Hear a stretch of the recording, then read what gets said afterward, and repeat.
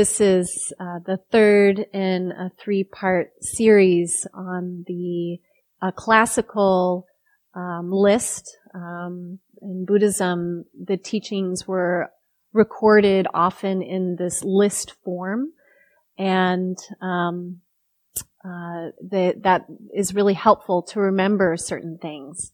And so this is a particular list called the 3 characteristics. And these are characteristics or truths of existence. They are taught within the Buddhist tradition, but it's not really about a Buddhist thing. These are things that you can recognize no matter what your belief system is. And so we started the series with impermanence. This truth about how all things come into existence and then at some point change or fade away. That we ourselves are very impermanent, not just in our lifespan, but the way that our bodies regenerate, our cells regenerate, just so much about us is in this constant flux that we may or may not be attuned to.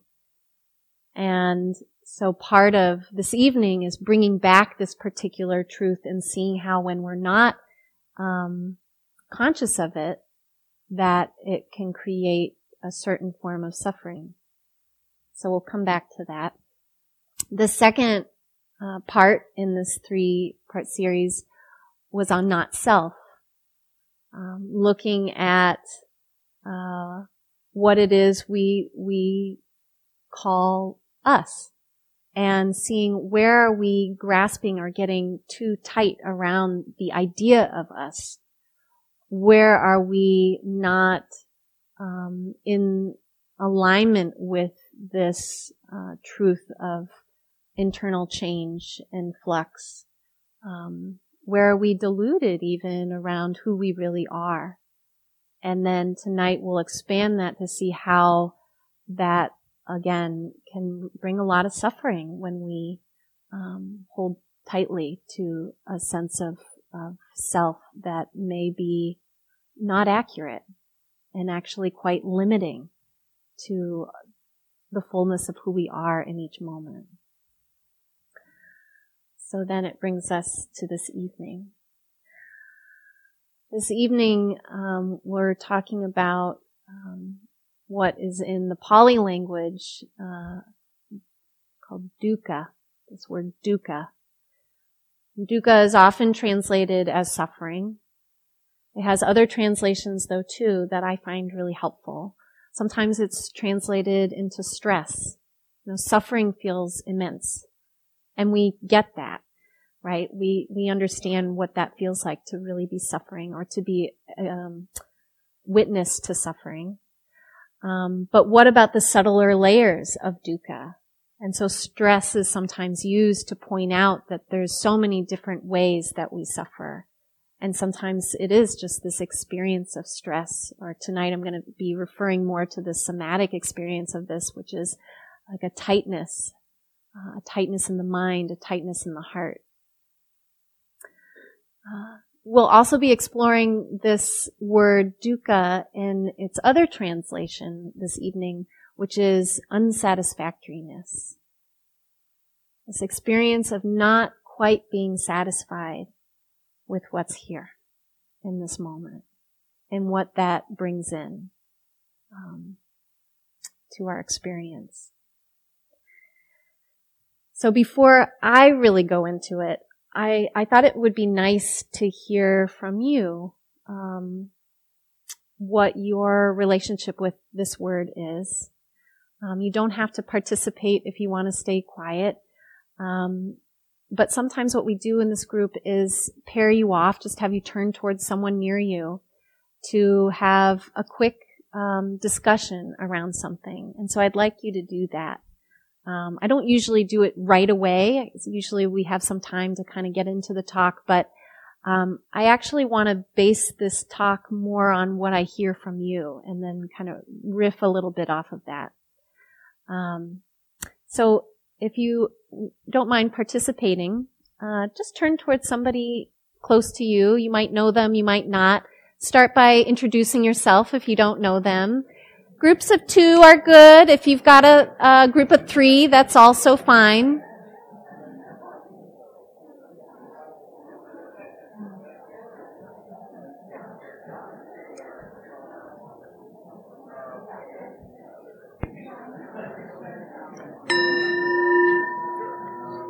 Okay. So what I want you to answer is the question that essentially got the Buddha started on his path, which is what makes us suffer, or why do we suffer? What is it that creates this suffering? Or if you want to retranslate it to unsatisfactoriness or to stress, however that really is resonating. And I'd like it if you answered it from your own personal experience of it, not just how do we, the greater we, but how do really you suffer? Why do you suffer? What is it that happens for you that creates that extra stress or that unsatisfactoriness with life? And you can take a moment to think about that a little bit. There's no perfect answer. You don't have to go deep down into your life history around this. But give some kind of response to the person in front of you. They're going to listen, and then they're going to share with you what's on their mind around this. And then once you both have shared, you can go back and forth a little bit. Okay? So someone will begin, and the other will follow. Good. So let's hear from a few of you. How do you suffer? Why do you suffer?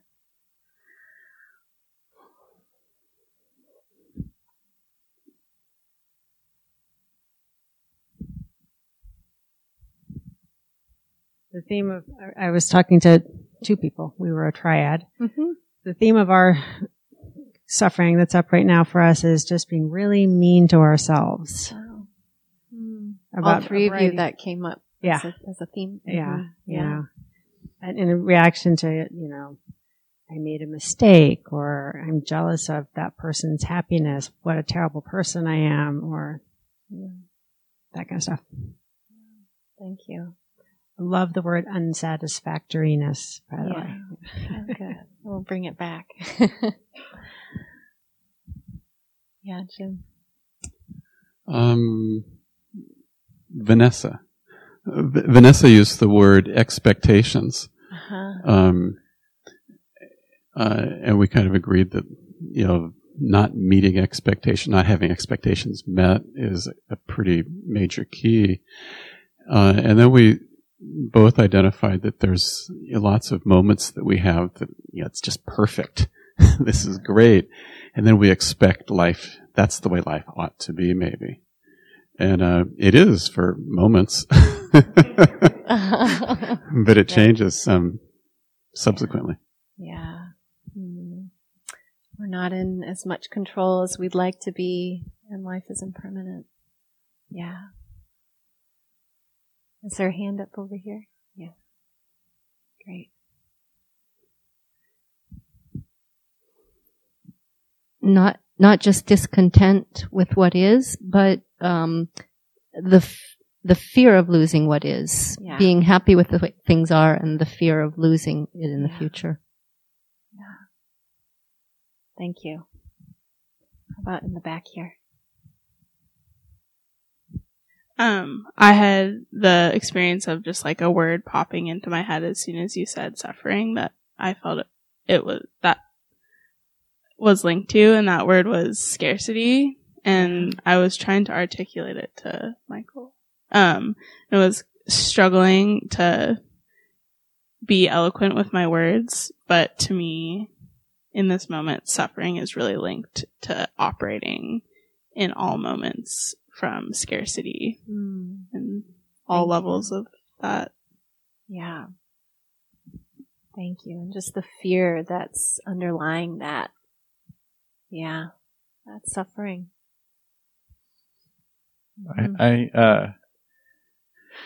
I was talking with Nathan, and one of the things for me, especially kind of before I came into this practice, was the dissonance between what I wanted and what I was actually experiencing, and not really admitting to that dissonance. But the size of that tended to very much coincide with how much actual suffering I felt like I was having. Yeah. Thank you.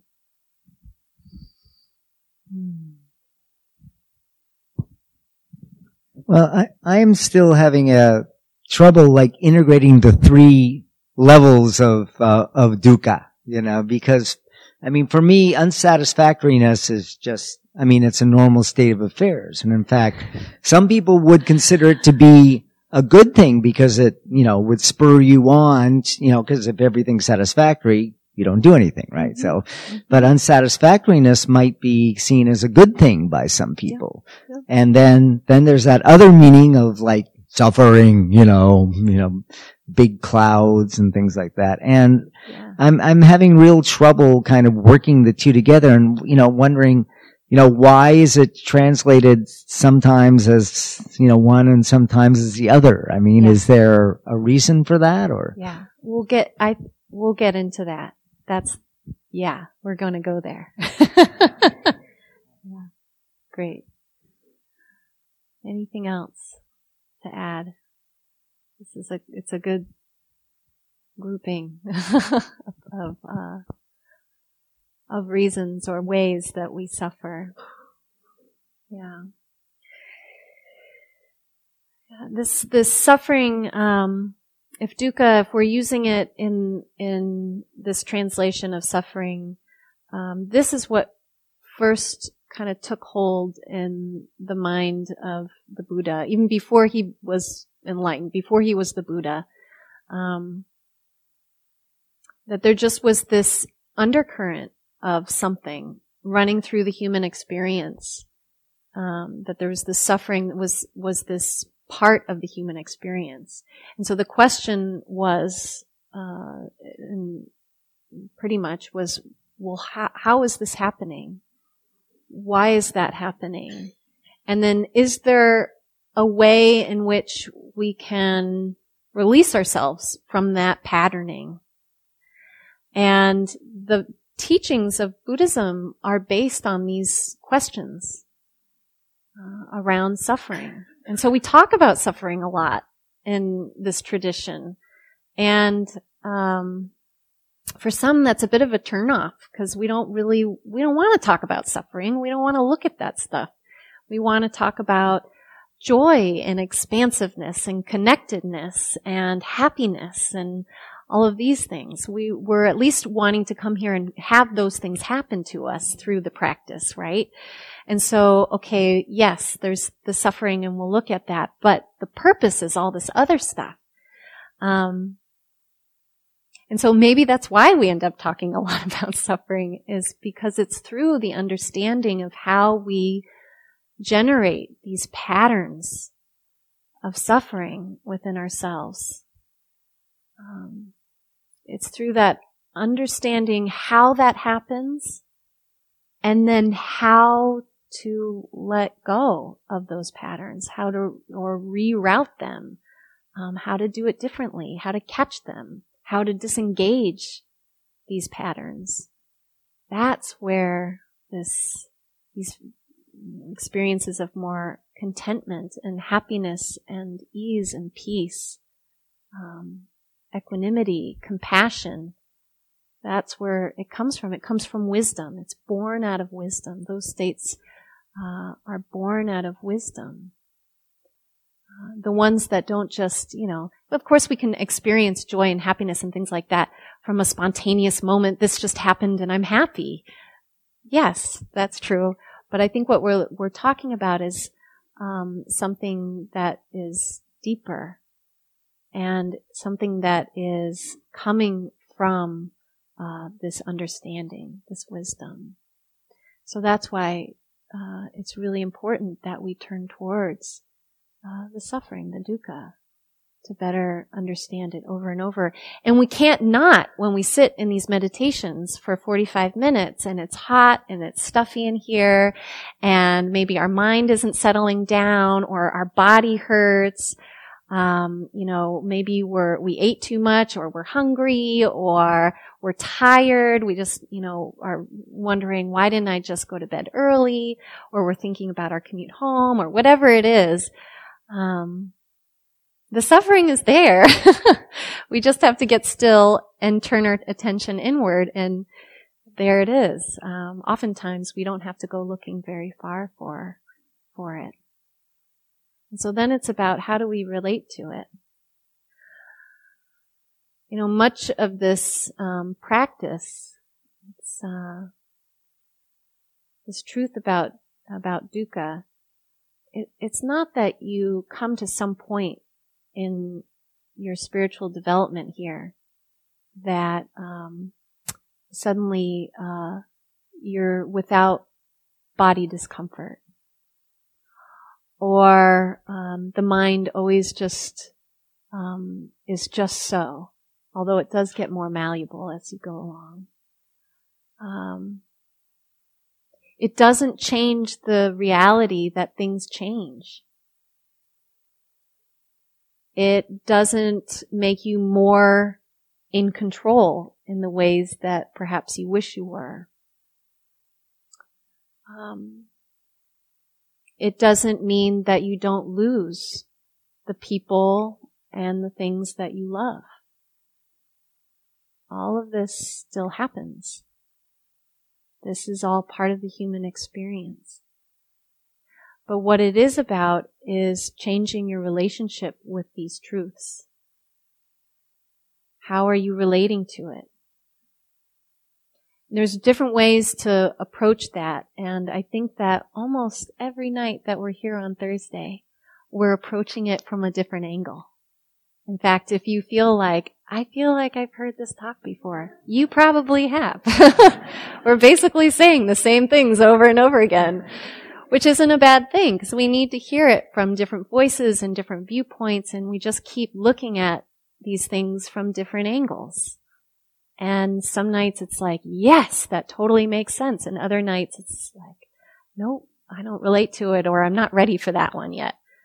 So we keep hearing it. So there's different ways to approach this. This evening, what I thought would be interesting is to look at suffering more from this idea of it being a tightness in the mind and heart. So in Buddhism, the heart and the mind are one thing. It's not a separate thing. And it's not really talking about the physical heart.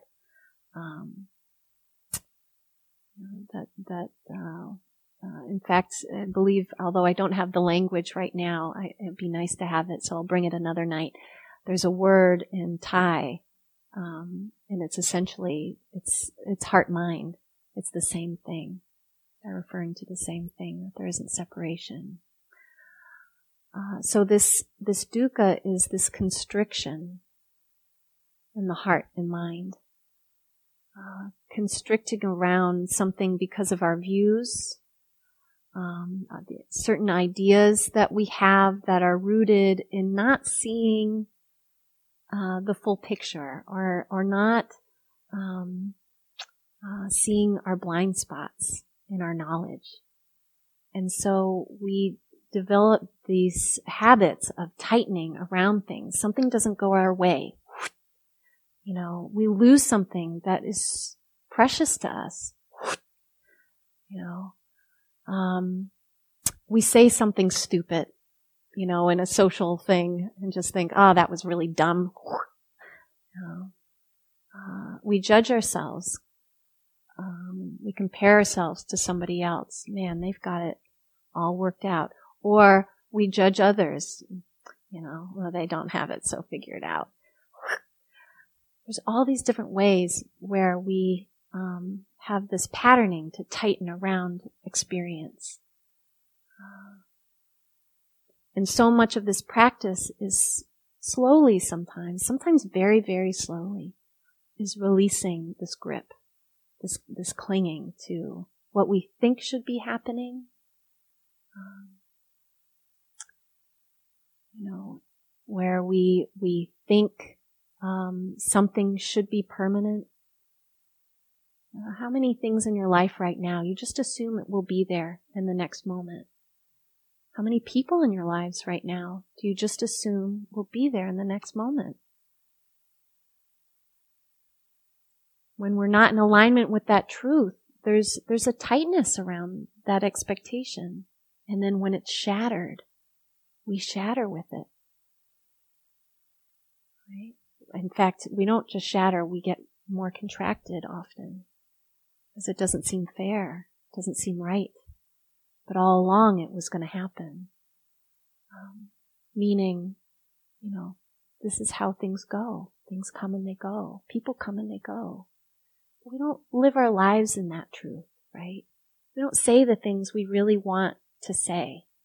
We don't always treat people like this is the last time I'll see you, right? We don't always acknowledge and enjoy the things that we find really precious, or those places that we find really precious. Just assume they're always going to be there. Right? And so a lot of the time we are creating this relationship with happiness, the sense of happiness or satisfactoriness, by assuming that the things that are really important are somehow permanent to us. And we rely on that on some level for our happiness, right? So there's inevitable dukkha. Inevitable dukkha right there. You might not feel it in the moment, but it's an inevitable dukkha when we are not aware that that's what we're doing. It doesn't mean we don't grieve. We don't become robots in this practice. We experience loss, and we experience it fully. We can go through the stages of grief. There just isn't this tightness around it. There isn't a resistance. There's nothing to resist, because we know, or we knew fully beforehand, that this was a possibility. And so now it's time to grieve, because this has happened. This has come. Does that make sense in terms of impermanence? Yeah. And so these expectations outside of ourselves, we cling in that way. We also can be in this relationship with experience depending on whether it's a pleasant or unpleasant experience. So when things come up that are unpleasant, and this is similar to this idea of loss, but it can be expanded now to many possibilities. When we experience something that is unpleasant, and there's this idea that it shouldn't be happening, or we want something else to be happening, and we start to guard ourselves against it. We go into these states of aversion or hatred around it, and we can feel that in our heart and mind, just that contraction around. And it can be really subtle.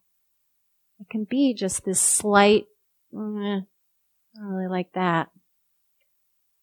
It's really natural. Same with pleasant. Someone mentioned around pleasant that there's this expectation that it should always be there, or this fear that it might disappear, and so we get kind of greedy with those things. Or we've got this one thing and we're already reaching ahead to get more, just in case. The scarcity that you mentioned, right? This is a bit of a silly example, but I was just at this event at a preschool. It was an ice cream social. This is my son's ice cream social. We're about to start preschool. And, I turned over to one kid who had a mouth covered in chocolate ice cream, and the cone was still up at his mouth, and he's reaching forward and saying, "I want strawberry." And it's so cute, and you'd expect nothing less from a 3 or 4 year old. But that's kind of what we do, right? Like we almost miss the value of the bounty that we have because we're already, stocking up for the next pleasant experience, right? And in that there's a contraction. We're not there for what is happening. We're not there to experience, even the subtle moments of real pleasantness. It could be anything. It could be just a moment where, we're walking down the street and we just tune into, this is kind of nice. It's nice out today. Walking to, the bus stop, or I'm walking my dog or whatever. And that feels pretty good. It can be so subtle. It can be a quick interaction with another person. It could just be someone passing by and saying hi. You say hi back. Those moments that are just, pass by, but there's sweetness in that. And if our mind is somewhere else, like where we have to get to next to have our really pleasant experience. Maybe you're on your way to Starbucks and you can't wait to have your, mocha chip, whatever, frappe grande. I don't go there, obviously. But anyway, it's on your mind and that person passes and it gives you that sweet moment of attention. Hello. And you miss it because you're focused on something that might happen that'll be really satisfying. And so we don't find satisfaction in the pleasant either. Right? When we're constantly looking for something to satisfy us, we're actually missing the satisfaction in the moment. And so this is contraction. This is a contracted heart and mind.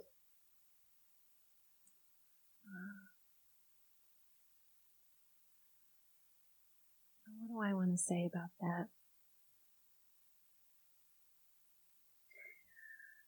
So we oftentimes, whether it's before we come to this practice, but I think to be real, it's even when we're in this practice, we're in this habit of looking outside of ourselves for that thing that will bring us peace, joy, connection, meaning, justice, whatever it is. And we're looking outside of ourselves. And it doesn't happen. Not fully. You might get moments. And that's real. It's not that that's not real, but it's not permanent. And we're craving the permanence of this. There's something in our humanness that craves the permanence of this. And so we're so contracted, looking outside ourselves. Then we come to something like this. We come to meditation. Maybe we come to Buddhism. Maybe we come to some other practice that tells us, okay, now it's time to look inwardly. But we bring that same understanding of looking for the thing inwardly now. That's going to bring us that lasting happiness and satisfaction. It's so disappointing when we realize that there's no thing or that, that one experience that we think that'll be it, that satisfies that unsatisfactoriness. This is why this third characteristic of dukkha is translated to unsatisfactoriness. It's pointing to the truth that there is no thing, internally or externally, that is ultimately satisfying. Raise your hand if that's really disappointing to you. I like your honesty. Yeah, so you're right. It's really natural. life, this human experience is actually totally unsatisfying as far as long lasting. Okay, good news. That peace, that resting, that release of the contracted mind, it comes when we fully understand that truth, that satisfactoriness is not in anything externally or internally. That is actually the good news. that reaching and looking and searching and needing and the shoulds that come in around it all. It should be this way, it shouldn't be that way. I like this, I hate this, all of that. We can release that. We don't have to do that. That pull and push, that tightening in our heart and mind. What if we just didn't do that? That this more permanent resting of the mind, this release of the mind and heart, happens when we really truly understand that life internally and externally is unsatisfying. It's actually this big sigh of relief that the mind and the heart does. I'm guessing that some of you have experienced this. Those moments where you're just trying so hard for something and it just seems like you're in a knot around it, and at some point, maybe you realize you're not going to get what you really wanted, or you realize that you are the stumbling block to what you really want. And you go from this to this. And those moments where you just relax back and go, either I give up. Sometimes it sounds like I give up. Sometimes it can be this internal letting go. Just let go of this. Or letting go to go in, just to go into, this is the experience right now. This is really what's happening right now. What is it like to relax around the edges of that truth and let yourself be in, this is uncomfortable. This is really pleasant. This is just kind of a neutral moment that normally I wouldn't care two hoots about. But it is what it is. It is the moment that I have in this moment. So this is the relaxing of the heart and mind. Ultimately, this is awakening. When we talk about awakening and nibbana, this is a state that we're talking about. Most of us will experience moments of this. We get tastes of it. We learn how to access it more quickly, more directly through this practice by continuing to look at how is it that we contract? Why is it that we contract this mind and this heart? And then learning to relax it through the practices that are available.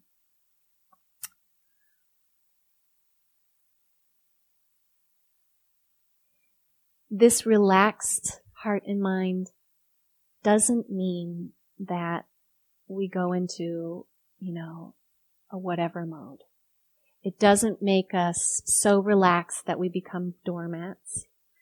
It doesn't mean that our attitude becomes, it's all good, man. Like, that's not what I'm talking about. In fact, when our mind opens, when we're not in that contracted state, when our heart is not in that contracted state, what it's capable of is so much more than a contracted mind and heart. So you can use this example of the fist. Maybe I've done this in here before, but if you take your hand and make a fist, and hold it lightly. You can do this with me. Hold it lightly. And you can tell there's some effort going towards that, right? And as you're holding it, you're going to notice that the muscles are really working, and then you start feeling it in your arm and in your shoulder, right? It starts to get uncomfortable, but you can probably handle it for a little bit longer, right? This is our average heart and mind state of contraction, right? It's uncomfortable, but over time that discomfort gets heavy, right? It's burdensome. Okay, now really make a fist. Put your effort into it. This is when we are in those very contracted states. And look at your fist. Look how limiting this is. Now, if someone needed a hand, if you wanted to extend help or care towards someone, it wouldn't be with this contracted hand, would it? This isn't the same as this, right? It's very limiting. And this is kind of a silly example, but it gives you this idea of, this is what it's like to respond with a heart and mind that's really contracted. Okay, now you can release, rest it. Yeah.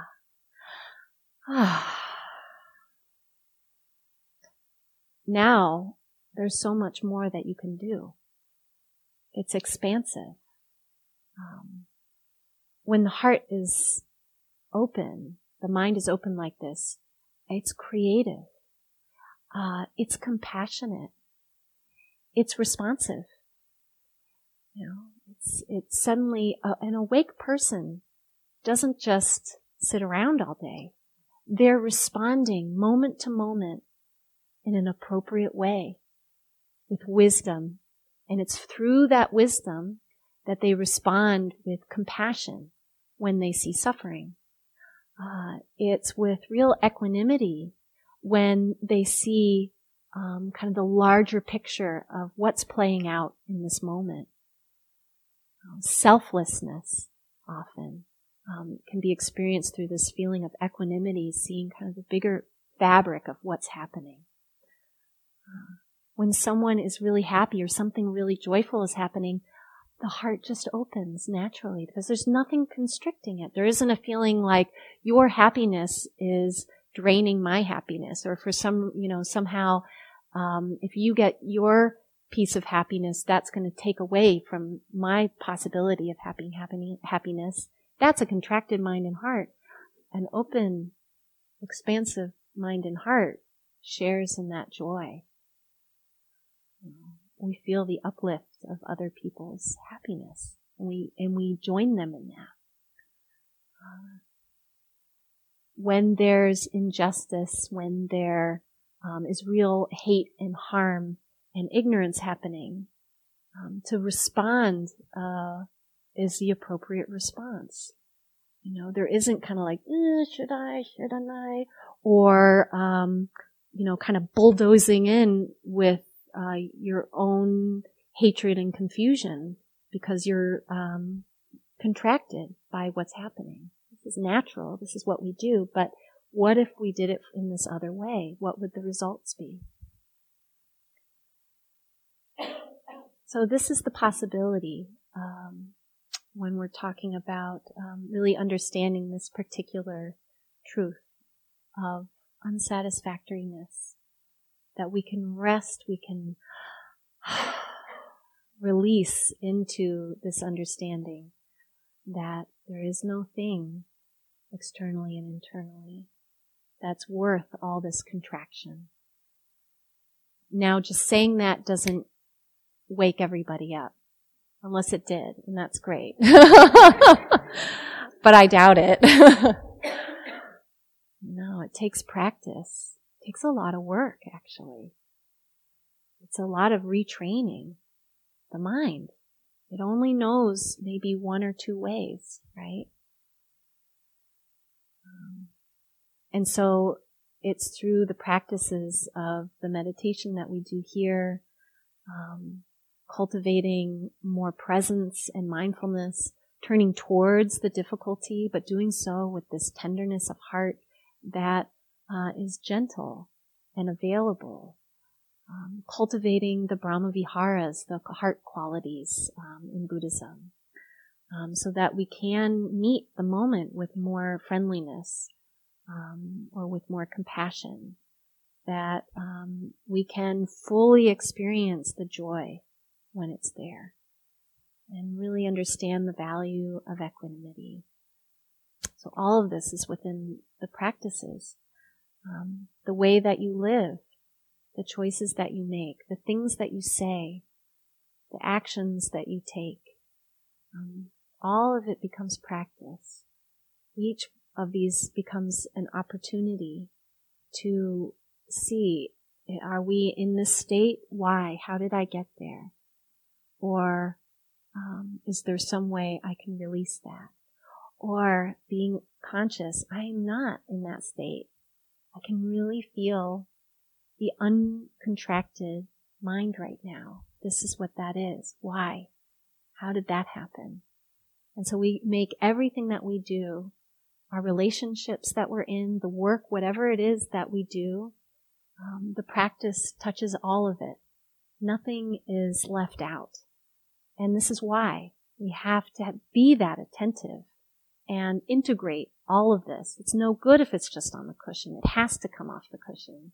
We have to integrate all of this to really come into this particular truth of understanding there is no thing outside or inside that is ultimately satisfying. And I'm learning to rest in that. So I think I'll stop there. And I wonder if there are any questions. We have time for just a couple questions, and then I'll end us on time tonight. Yeah. Hang on, Jim. Let's.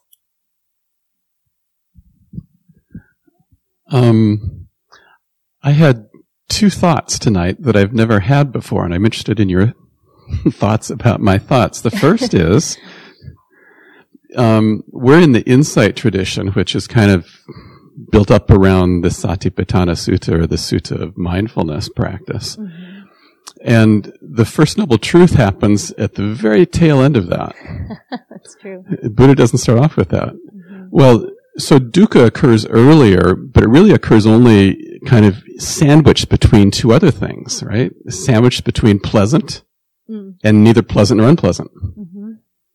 So it's pleasant, unpleasant, sugar, sweetness, sukha, dukkha, and asukha, adukkha. Mm-hmm. The Buddha doesn't start with dukkha. He starts, the first time dukkha is presented, it's really kind of just this flow. Yeah. Interesting thought. The second thought that I'd never had before was that my practice has been, I mentioned this last week, for the last almost 4 years, I think, has been the Anapanasati Sutta, mindfulness of breathing. Mm-hmm. And it doesn't have the word dukkha any place in it. Mm-hmm. It has impermanence. And I'm wondering, it has always seemed to me kind of like the quintessential Buddha meditation practice in the Anapanasati Sutta. And I'm wondering if maybe his meditation practice didn't have dukkha any longer. He gets, like parallel to that Satipatthana Sutta where there's sukha, dukkha, asukha, adukkha, but he doesn't do the dukkha or asukha, adukkha. He just says experiencing sukha and experiencing better than that, even piti, rapture. Anyway, I had never had those thoughts that how dukkha is positioned in the Satipatthana Sutta and the Anapanasati Sutta. Yeah, that was a lot of, I don't mean that in a, but just kind of going back through it, one is, I think you're right. As far as the dukkha that forms around that contracted mind and heart, I think that was not there. And so, but my understanding is that when the Buddha taught, he was teaching directly to a person or a group of people. So the teachings that we have are varied. And the reason they're varied is because he taught what he thought was what that person or that group needed to hear in order to wake up. It was. But maybe it was what they needed to hear in that moment. So it's hard to get the context, as far as, I think, in terms of your question of why no dukkha here. But the first teaching that he gave was to his companions after he woke up. And that was the Four Noble Truths, the truths of dukkha, which was really coming out of his understanding of what it is, how it's there, and what we need to remedy it.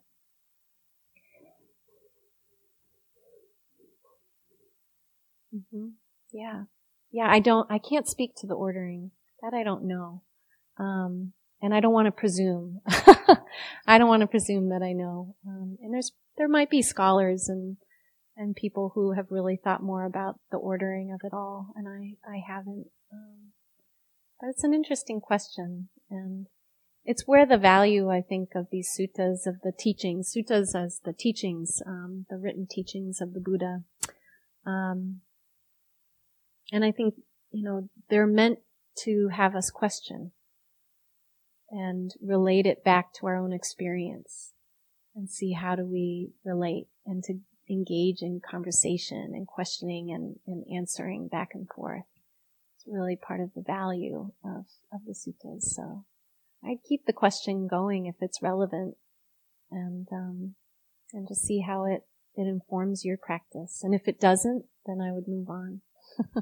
But if it does in some way find some meaning for you or inspiration, then to keep going with that. Okay. Maybe there's one more. Yeah.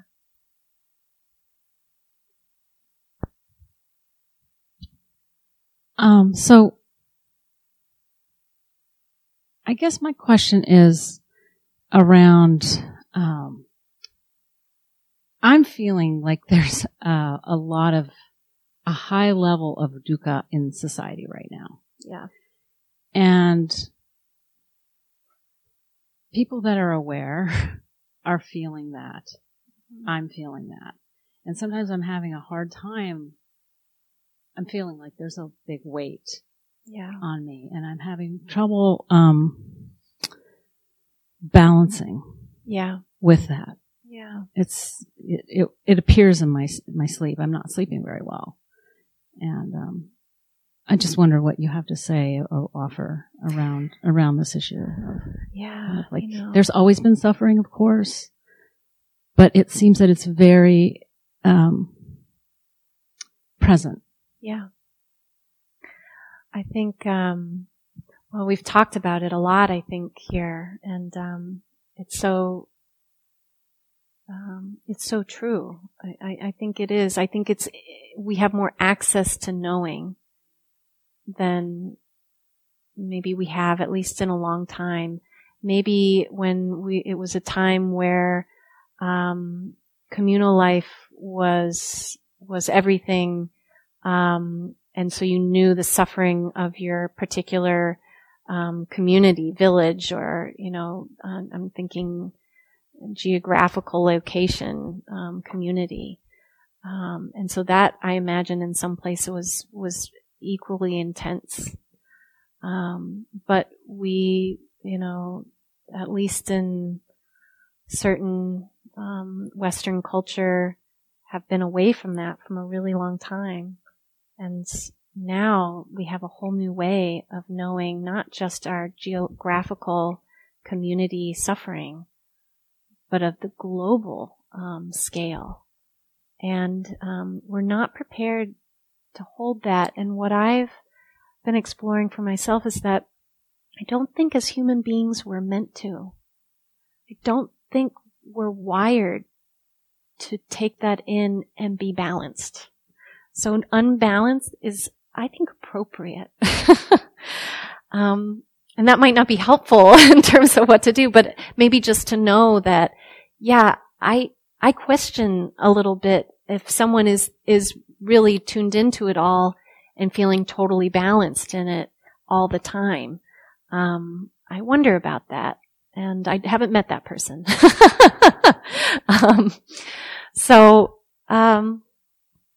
I just don't think our psyches are designed for this. And, so some of the things that I find helpful, is one, being conscious of that. And so knowing how much, like, where is my edge here? Where do I want to focus my attention? Is there a particular cause, event, community that I want to focus in on? I find that to be really helpful. And then within that, staying in touch with this contraction release. You know, as I engage in certain ways, am I engaging in a way that's fully contracted? How far do I want to go with that engagement in that moment, in that state? Maybe not that far.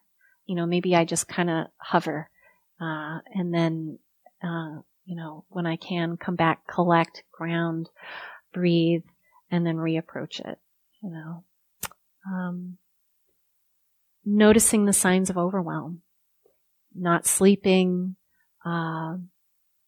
if your diet has changed, eating tons of sugar or oily stuff to ground, or you just don't have an appetite at all.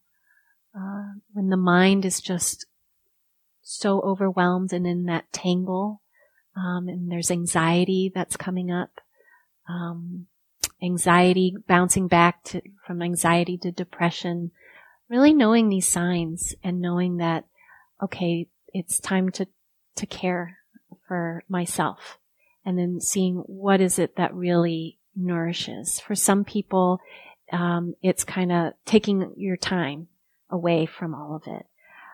For other people, finding ways to engage where you feel like you can engage with generosity, the practice of generosity and gratitude, and feeling into that reciprocal relationship can bring in more balance into our heart and our mind.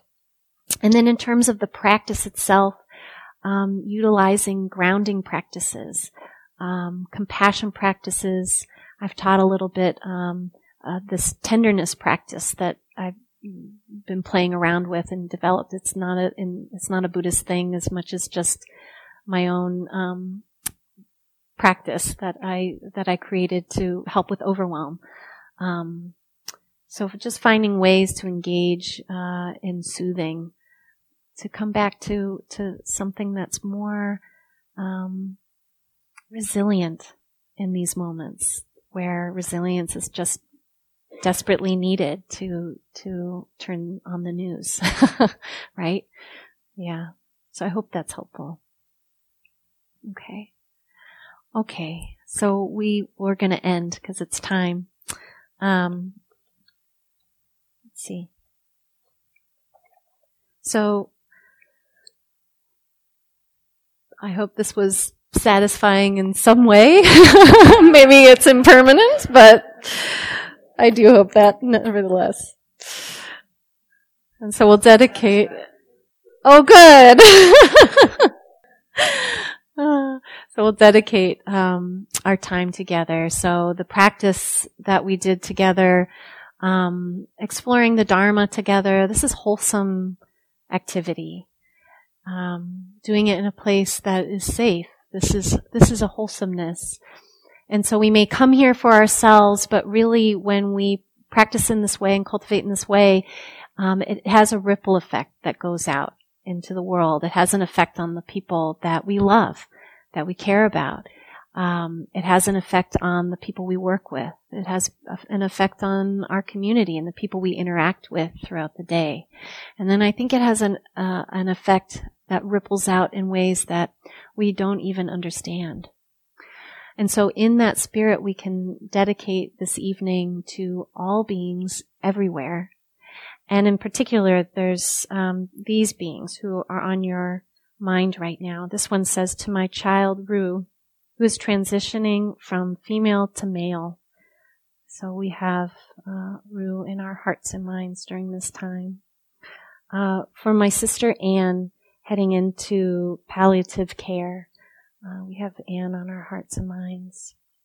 To Rita, who's struggling with addiction and needs support, keeping Rita in mind and in our heart. For Susie, suffering from profound depression, keeping Susie in our heart and mind. To Elizabeth, who had a pulmonary embolism. I hope that she's doing better. To Richard Borgstrom, my dear father, who passed away on this day in 2010. So for Richard and for whoever Richard belongs to, that we're keeping you both in our heart and mind. And so with that, we dedicate the merit to all beings everywhere. May all beings be safe from inner and outer harm. May all beings find that true happiness and the release of the mind and heart. May all beings be healthy. May all beings be free. May we all be free.